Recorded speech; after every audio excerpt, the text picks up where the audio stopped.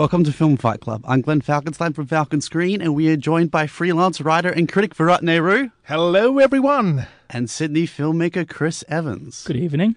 Now, we've got a big show tonight, lots to talk about. We're talking about a new Australian film, Frisky, made for only $5,000. Later in the program, quite an achievement.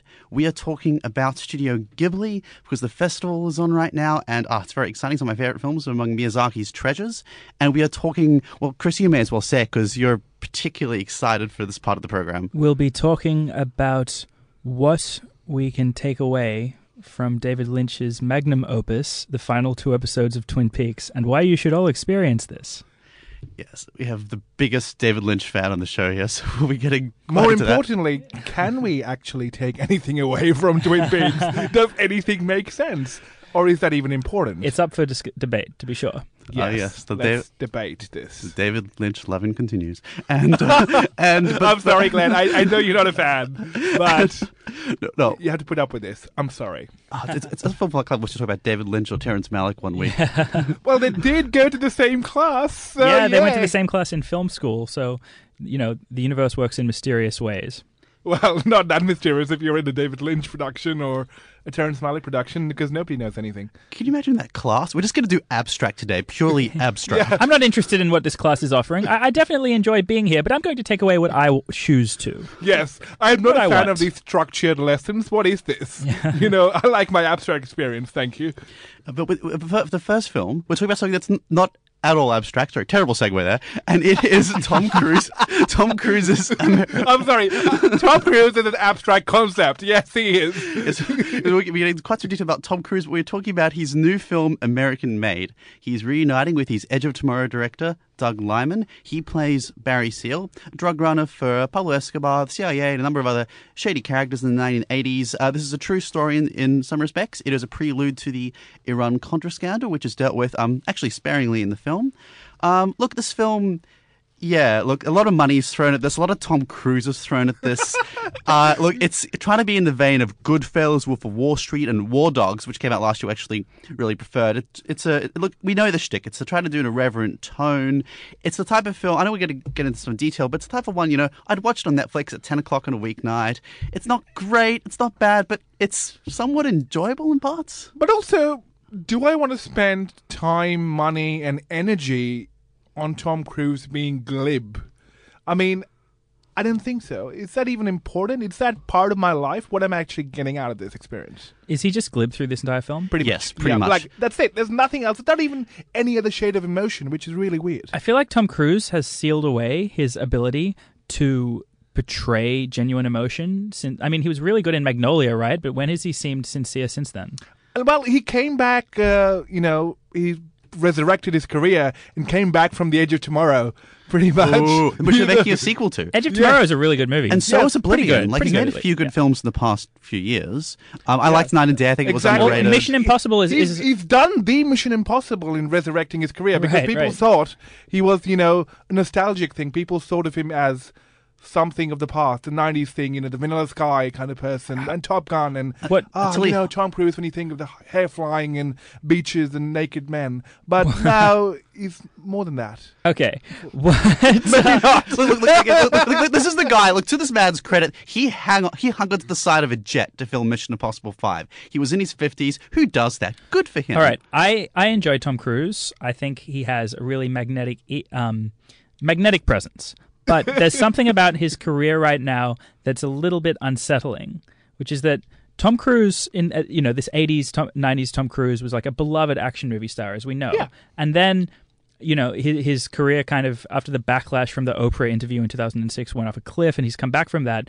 But rather than evolving to the new stage, it's almost like since that moment, I don't know what is going through the man's head, but it sort of, from what we see in the output, it feels like he's trying to prove that he never fell off in the movies that he's making. Which, in a way, is actually what Johnny Depp is trying to prove as well. But what I see in Tom Cruise is that he produces a lot of his own films where he plays a young man. Like in the new Mummy movie, he's not... that was not a highlight. Yeah, like in the... Russell Crowe says in the new Mummy that you're a young man. It's like he always plays younger characters. He's not admitting... He does look young, but he's not admitting his age or where he is in this career. And he's trying to keep alive the career of a young action movie star who, producing movies like Mission Impossible, where he gets to be like cool, amazing, can do everything. Speaking of which, the Top Gun sequel in production. Right, exactly. In 2019, I think. Exactly. It seems like I wish that this guy would be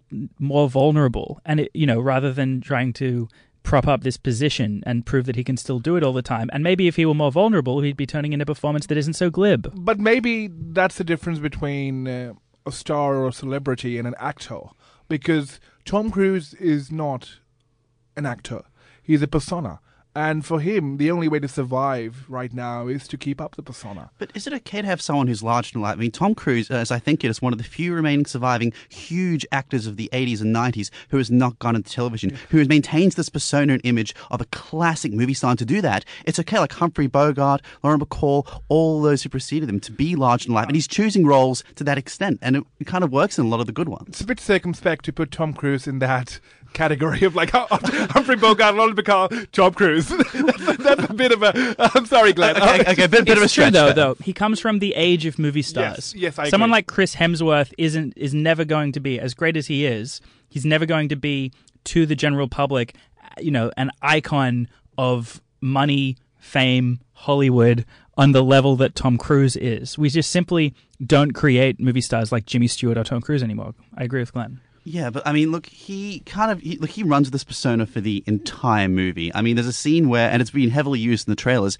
where he crashes a plane in the middle of a suburban neighborhood, and cocaine just showers over him, and it's that crazy shtick that we've seen through all these recent films, barring I think Collateral and a couple of others, even Rock of Ages. Where he plays Collateral would be another great performance to see, right? I want to see something like that. Yeah, I mean, I enjoyed him in that, and he obviously can do this stuff. Look, he's enjoying doing these big action films, and there are a lot of parts of this that were actually really fun. Right. But is he just keeping this Tom Cruise persona alive? Is that the purpose of a movie like this? To keep the mega movie star thing going? Even then, like, actually, if we compare with Robert Downey Jr., post Iron Man, he's just doing the same shtick. He said that he'd never do a small movie again. Yeah, Downey Jr. But then, is it small movie or a small ego? It's a bit, different to... Okay, from what I've heard about the film, Glenn enjoyed it a lot more than Virat. What did you not like about it beyond Tom Cruise's glib performance? The movie is about nothing in particular. I think that's the problem. It's trying to be that American movie about patriotism and American values in some sense. The title is American Made, but it's not made by Clint Eastwood.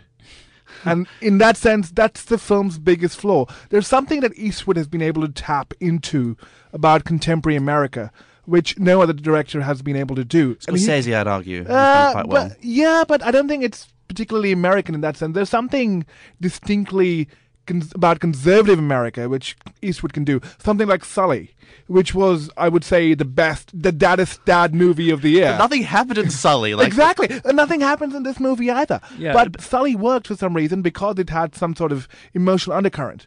I think the issue here was, that idea works in where you have a good script, where you have good actors, but who actually have a substantive role. You could be forgiven for watching this movie or seeing the promotional material and not knowing that Domhnall Gleeson was in it, that Caleb Landry was in it, that Sarah Wright was in it. There were passing figures compared to Cruise, who was in every moment of the film. And if you get an actor like Domhnall Gleeson, actually put him to work. He's been in the string of amazing projects. Caleb Landry, he has pretty good range, but in this, he's just playing the exact same role that he's played in quite a few of these other films. Sarah Wright, who's great. Goodfellas. This was very similar to Goodfellas in some respect. Yeah. That worked because of Ray Liotta's partner. She played an active role, and that you could see the audience's views of the film reflected in her, and this wasn't evident in here. I agree. Like, the one very distinctive feeling I took away from this was that I need to get back home and watch the new season of Narcos, because that is so much better than this. Because that's what this movie was trying to be.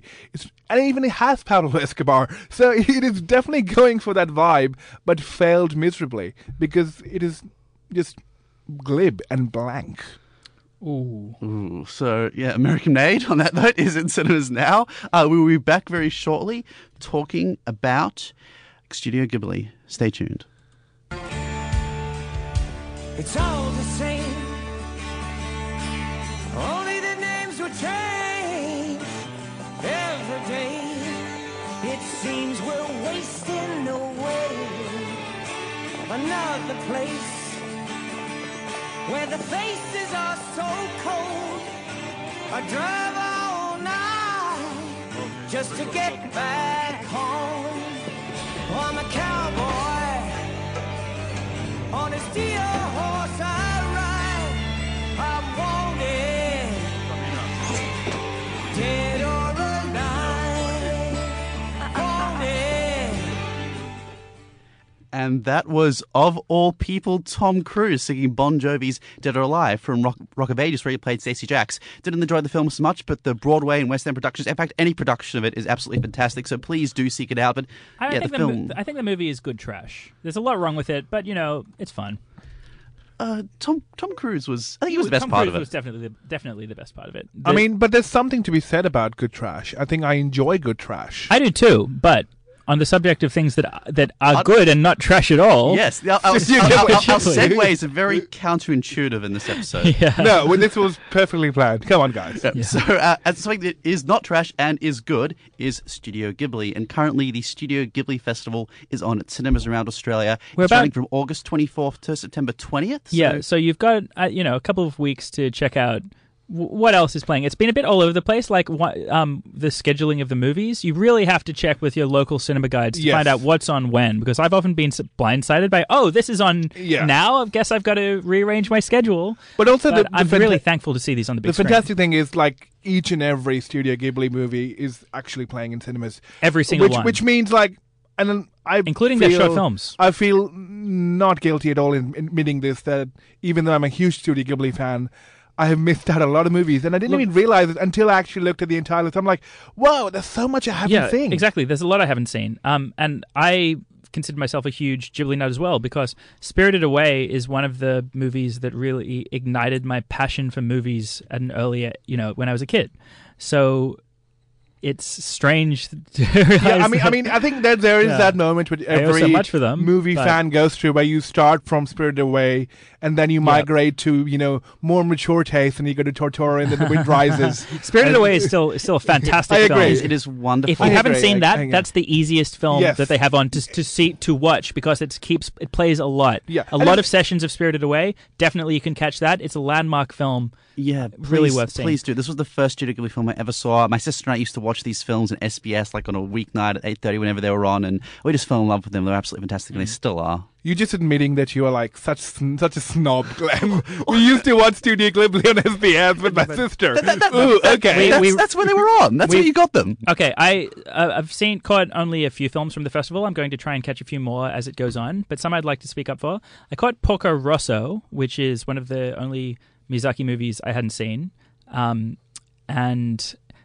even though it's not one of my favorites, it shows what's so unique about Miyazaki, his ability to conjure up a world that feels really comfortingly nostalgic and familiar, and yet is so otherworldly and fantastical in some ways. This incredible attention to detail and his warmth and spirit and generosity towards his characters. And I think even though he's a very different director, Isao Takahata, whose films are also showing at the festival, who isn't as famous as Hayao Miyazaki, has a very different approach, but once again, the thing that unites them and creates that Ghibli feeling is this warmth and generosity towards the characters. I'd really recommend people to seek out another film that's playing at the festival if they get the chance to see it, which is The Tale of Princess Kaguya, which is the final film. Fantastic. Yeah, the final film by Isao Takahata, which is an incredibly moving and mature work, as is Hayao Miyazaki's final film, The Wind Rises. Both deeply humane and personal works from master directors. And I know we'll get to Twin Peaks later on, Chris, but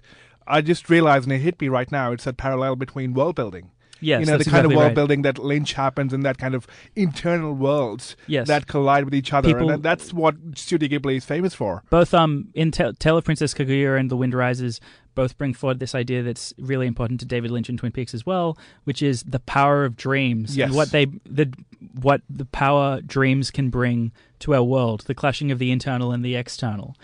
Through the fantastical elements, they get to saying something true about the way that we live our lives. And even though I think Glenn kind of hates David Lynch, he likes Studio Ghibli. So there is some meeting point. I do, but it's one okay. I think it works really well. I love the idea of dreamscape, dream escapism. And one of my favorites, I played at the Sydney Film Festival last year, was The Red Turtle. That was fantastic. Which was a co-production with a Dutch company, but it had almost no dialogue throughout, but it was emotive, it was moving, and there were dream sequences as such. There was pathology, as in many of his films, deeply woven in there. It was a short one, and it's pretty consumable. I think it's someone who's definitely worth catching. Like all Ghibli films, it said a lot with images. Words weren't so necessary. Red Turtle has no words at all. Exactly. And while other Ghibli films may have a lot of words, they really convey their meaning and through the power of images and visual poetry and music. There's a scene where the reeds are rustling, and it's just about as powerful. And when the water comes slamming on the beach, it's so impactful. It's so frightening. That's right. And I feel actually just envious in that sense, where how you can bring out a world which is completely in your head so realistically. And I just want to, It's what film art is about. Yes, on the subject of their music, I'd like to point out that Joe Hisaishi, Miyazaki's longtime composer collaborator, has created some of the most memorable themes in the history of film music. And it's wonderful to hear that music on the big screen. There's one more film I caught at the festival that I'd like to talk about because it's a more underseen Studio Ghibli film. And it does remind me of what we were saying about the power of dreams. It's called Whisper of the Heart. If you get a chance to see it, please do.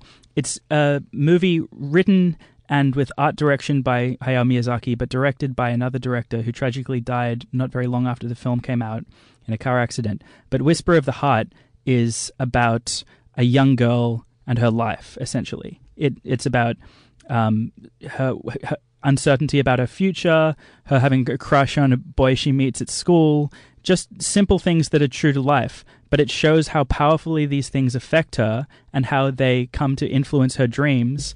And it shows how she comes to share those dreams with other people in order to reach kind of spiritual and emotional wholeness in the forms of channeling her emotions into writing a book. Yeah. It's a beautiful metaphor for art and how strong emotions are to you when you're at that age. They find a way through all sorts of stories they tell, World War II biopics, simple stories of everyday life, complete fantasy tales like Princess Mononoke or Nausicaa of the Valley of the Wind, to say something true about humanity and what's good about us. And I think that's a legacy Studio Ghibli have built that will never be forgotten. There are not enough movies that talk about the good of humanity, and I think we definitely need more of that. There's a lot of cynicism, there's a lot of black comedy, but not enough. And they do so in a way that's sincere, that isn't just artificial manipulation to make us feel good about ourselves. And it's not just their emotional legacy. I mean, the animation itself has been so adapted, and homages paid to anime and general cinema generally. Yeah. They are masters of the form of animation. Once you see a Studio Ghibli film, and then you go back to that Disney Pixar style of animation or just CGI, you just feel so empty. It reminds us of how many possibilities there are outside of what we usually are exposed to. How many alternatives there are. Detailing, that's something, even the rustling of the leaves, you can hear it and you can see it. It's that sort of very sensory experience. It's very Japanese in the in how attuned it is to the subtle elements of the natural world.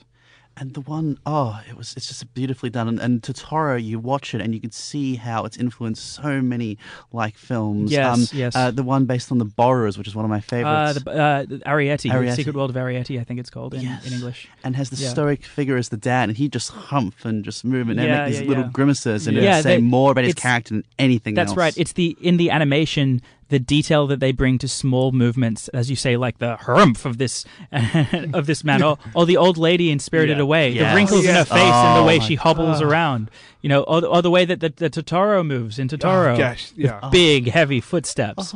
It's just there's joy in witnessing their animation art. But also, it's the closest you get to kind of fiction, novelistic style of storytelling. Yeah, because that's when you really, a writer would emphasize these movements to show character development, but often the visual medium robs that. They're using the film medium to the fullest. Yeah. Check them out on the big screen if you can. Oh, definitely. Please do. Yes, please do. The festival's on for 2 more weeks. We'll be back momentarily talking about Twin Peaks. Stay tuned. Twilight is gone, and no songbirds are singing. When the twilight is gone, you come into my heart, and here in my heart you will stay while I pray.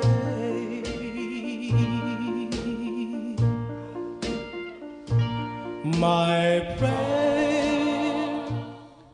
And that was My Prayer by The Platters, a very significant song in the new season after a 25-year hiatus of Twin Peaks, which just wrapped up and has David Lynch fans all around the world, including one right here in the studio. Just, very brains have excited. been fried by it, I'd say. If you could see Chris right now, there is true submission to divinity. Yes. Get off the table, Chris. No, honestly, that's how I feel. Even though we've spoken before about, is it TV, is it film? This is, I think, first of all, it doesn't matter because TV and film are ultimately the same art of images and cinema and motion and sound. But this definitely owes more to film in the way that it is a work where the meaning comes most not so much through dialogue, but through the power of images. Yeah. So the new Twin Peaks, for me, was... It's hard. I thought I would just be able to say so much about this without thinking about it, which I guess is true, but it's hard to know where to start because I was affected by this so profoundly. I thought I'm doing the job of film criticism here on Film Fight Club, and there's no way that I could not speak about something like this when it moved me as profoundly as it has. I know that this is a very love it or hate it experience that David Lynch has created with the last 2 episodes of his Twin Peaks show. But I think, for me, it's what cinema is all about. The show preceding it has had its ups and downs. Yeah, it's definitely. It's had its flaws. It's had its great moments and its flaws. But what he's created in this finale is sublime. It brings forth, first of all, incredibly innovative cinematic technique to express David Lynch's ideas, but it manages to give us so much. It gives you moments of incredible, indescribable horror, as well as moments of jubilation and joy. It simultaneously addresses really deep themes, but also gives us something as silly as an intentionally bad scene that we get ironic joy out of in the way that you might watch something like The Room. He's generous enough to give us so much. And actually, on that, I would definitely just pay respects to Kyle MacLachlan. I mean, yes, what he's Kyle MacLachlan, just what he's been able to do in those, especially in those intentionally bad themes. That's exactly right. This new Twin Peaks shows us in its premise of identity shifting, which has become David Lynch's obsession since the first Twin Peaks aired and has been part of every work he's made since. He has allowed Kyle MacLachlan to show off this incredible range. In this show, we see him showing, he splits Agent Cooper, the character that was so important to the original Twin Peaks, through a prism so that we can see every different shade of Agent Cooper imaginable. Or literally, in literal sense, actually, you see Kyle MacLachlan in... Yeah, that's right. Every side of himself that he could show. So, just a few thoughts before we move on beyond this. This new Twin Peaks, what is it about? What does it give us? For me, I think the original Twin Peaks, through all its genre trappings, David Lynch felt was, at its core, a story about abuse. And so in using the opportunity to revisit this, instead of just creating a nostalgic sequel to give people the fan service of seeing the characters that they love again 25 years later, he's taken this idea really seriously, and he's used it as an opportunity to take the themes of the original show further. So what we have now is a very strange, abstract, winding pathway of a show that explores the idea of how does abuse affect us over time? Where do we move forward when there's a trauma in our past? What scars are too much to bear? Or can we move on? Yeah, exactly. Do we move on? Yes. This finale gives people challenges the audience. How do we react to the traumas of our life? Actually, can we move on? What is a way to live in a healthy way? That's a really interesting point Chris has made, and I just want to cap that off. A lot of TV and a lot of film, what I think Chris and I agree on, which very few things we agree on, but this is one of the things we do agree on. This is Fight Club. Yeah, well, the few things we agree on is that it's very passive. Yes. And what Twin Peaks is not, it's not passive. That's right. It's very active. In fact, it asks you to actually engage. That's exactly right. Basically fill in the gaps, and you form your own narrative. Narrative is not given to you. That's exactly right. It asks us to do something, but if we go with it, it gives us something. Exactly. Now, just to wrap up, I'd like to say that as a confession, I've been kind of getting disillusioned with films lately because I watch so many films that seem just to not be saying anything or giving us anything that it's almost not worth the time that I invest in films. I started to get a little bit disillusioned. Seeing something this good reminds me of why I love film so dearly, because this film gave me something that I could relate to my own life. This film gives me something that was so much more worth the time that I gave to it, and for that I'm incredibly grateful to David Lynch.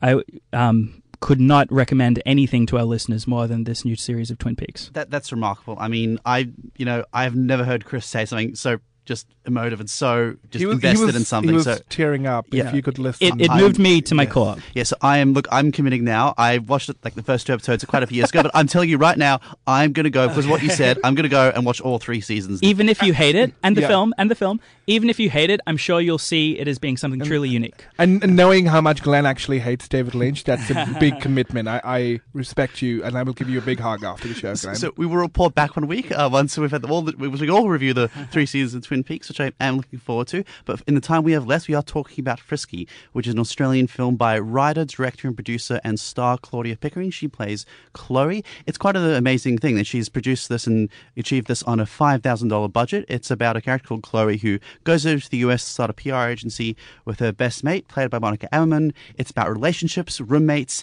We mentioned The Room earlier, which is also set in San Francisco. This is a much better film than The Room. It is a love letter to San Francisco. It is a love letter to life. It is... Maybe it's a compliment if you say it's compared to The Room, because a lot of people do like The Room as well. So. This is far better than The Room. Look, I mean, this is quite a fun film. It's a lot of good humor. It's a lot of dark humor, which I was very impressed at. I'm sure the director of this was a fan of Seinfeld, because there's a lot of it revolves around a dog and a storyline you would not particularly expect. But yeah, quite not what I was expecting. I quite enjoyed it. Not what I was expecting at all. Oh, I loved it. Look, one of my favorite sort of through lines of the film, and what I don't get to see, and this is something I know people roll their eyes as soon as I say it. I'm like, real female friendships. We don't get to see genuine female friendships on screen, which don't involve, men or, passive aggressiveness. The main leads are 2 just female best friends. And they run with that for the entire film. And pulling no punches, which was so refreshing to see. And was so much fun. They have a really interesting dynamic. I mean, they've clearly invested a lot of time, thought, effort into this film. And just the surrounding characters, they're a pretty eclectic group. The main guy, Sam, one of the roommates, I feel I wanted to narrate my life. He was just so interesting. He was so savage. And also, I do know some of those people in my life as well, who just tell you straight out, like, how terrible a person you are. But I need them, because sometimes you need people to tell you that you're just being a bad person. And you can't face up to that. So you need people in your life to tell you that, hey, you know what? Just deal with it. Move on. Just sucker up and be frisky. Yeah, be frisky, yes. Go live. Go live. Yeah, go live. Go live. Yeah, it's one of those films that encourages you, like the filmmaker did, just get out there, do something, in this case, make a movie or start a PR agency or do whatever. It's affirming. It's affirming narrative. The low budget is not actually a precursor or a bar to the actual standard of film and filmmaking. The way it's shot is fantastic. The art direction and what was achieved by that very intimate crew was spectacular. The sound design was fantastic. The location and how the scenes are set, even though it's in a share house, but it's a love letter to San Francisco. So that if you love those kind of films where it's basically based in a city and capturing city vibe, it's a beautiful film. Yeah, please do check it out. It's available on iTunes. It's frisky, and please do. It's Australian cinema, and we do great work. Time for Aussie cinema right now. There's Ali's Wedding. There's That's Not Me, which is opening in cinemas tomorrow. Please do check it out. It's got some great coverage all over the place, and it's absolutely worth seeing. It's in PAL Cinemas on September 7th. There's Frisky. There's The Killing Ground. There's so much good stuff out there. Aussie stuff. Go Aussie. There is, and please also check out the Sydney Latin American Film Festival. Opens tomorrow night at Dendy Opera Keys, running from September 7th to 11th. I'll be there, and they're playing some awesome films. We've got to wrap up. The Sonic Assassin is up next. Enjoy movies. Good night. Good night, all. Good night.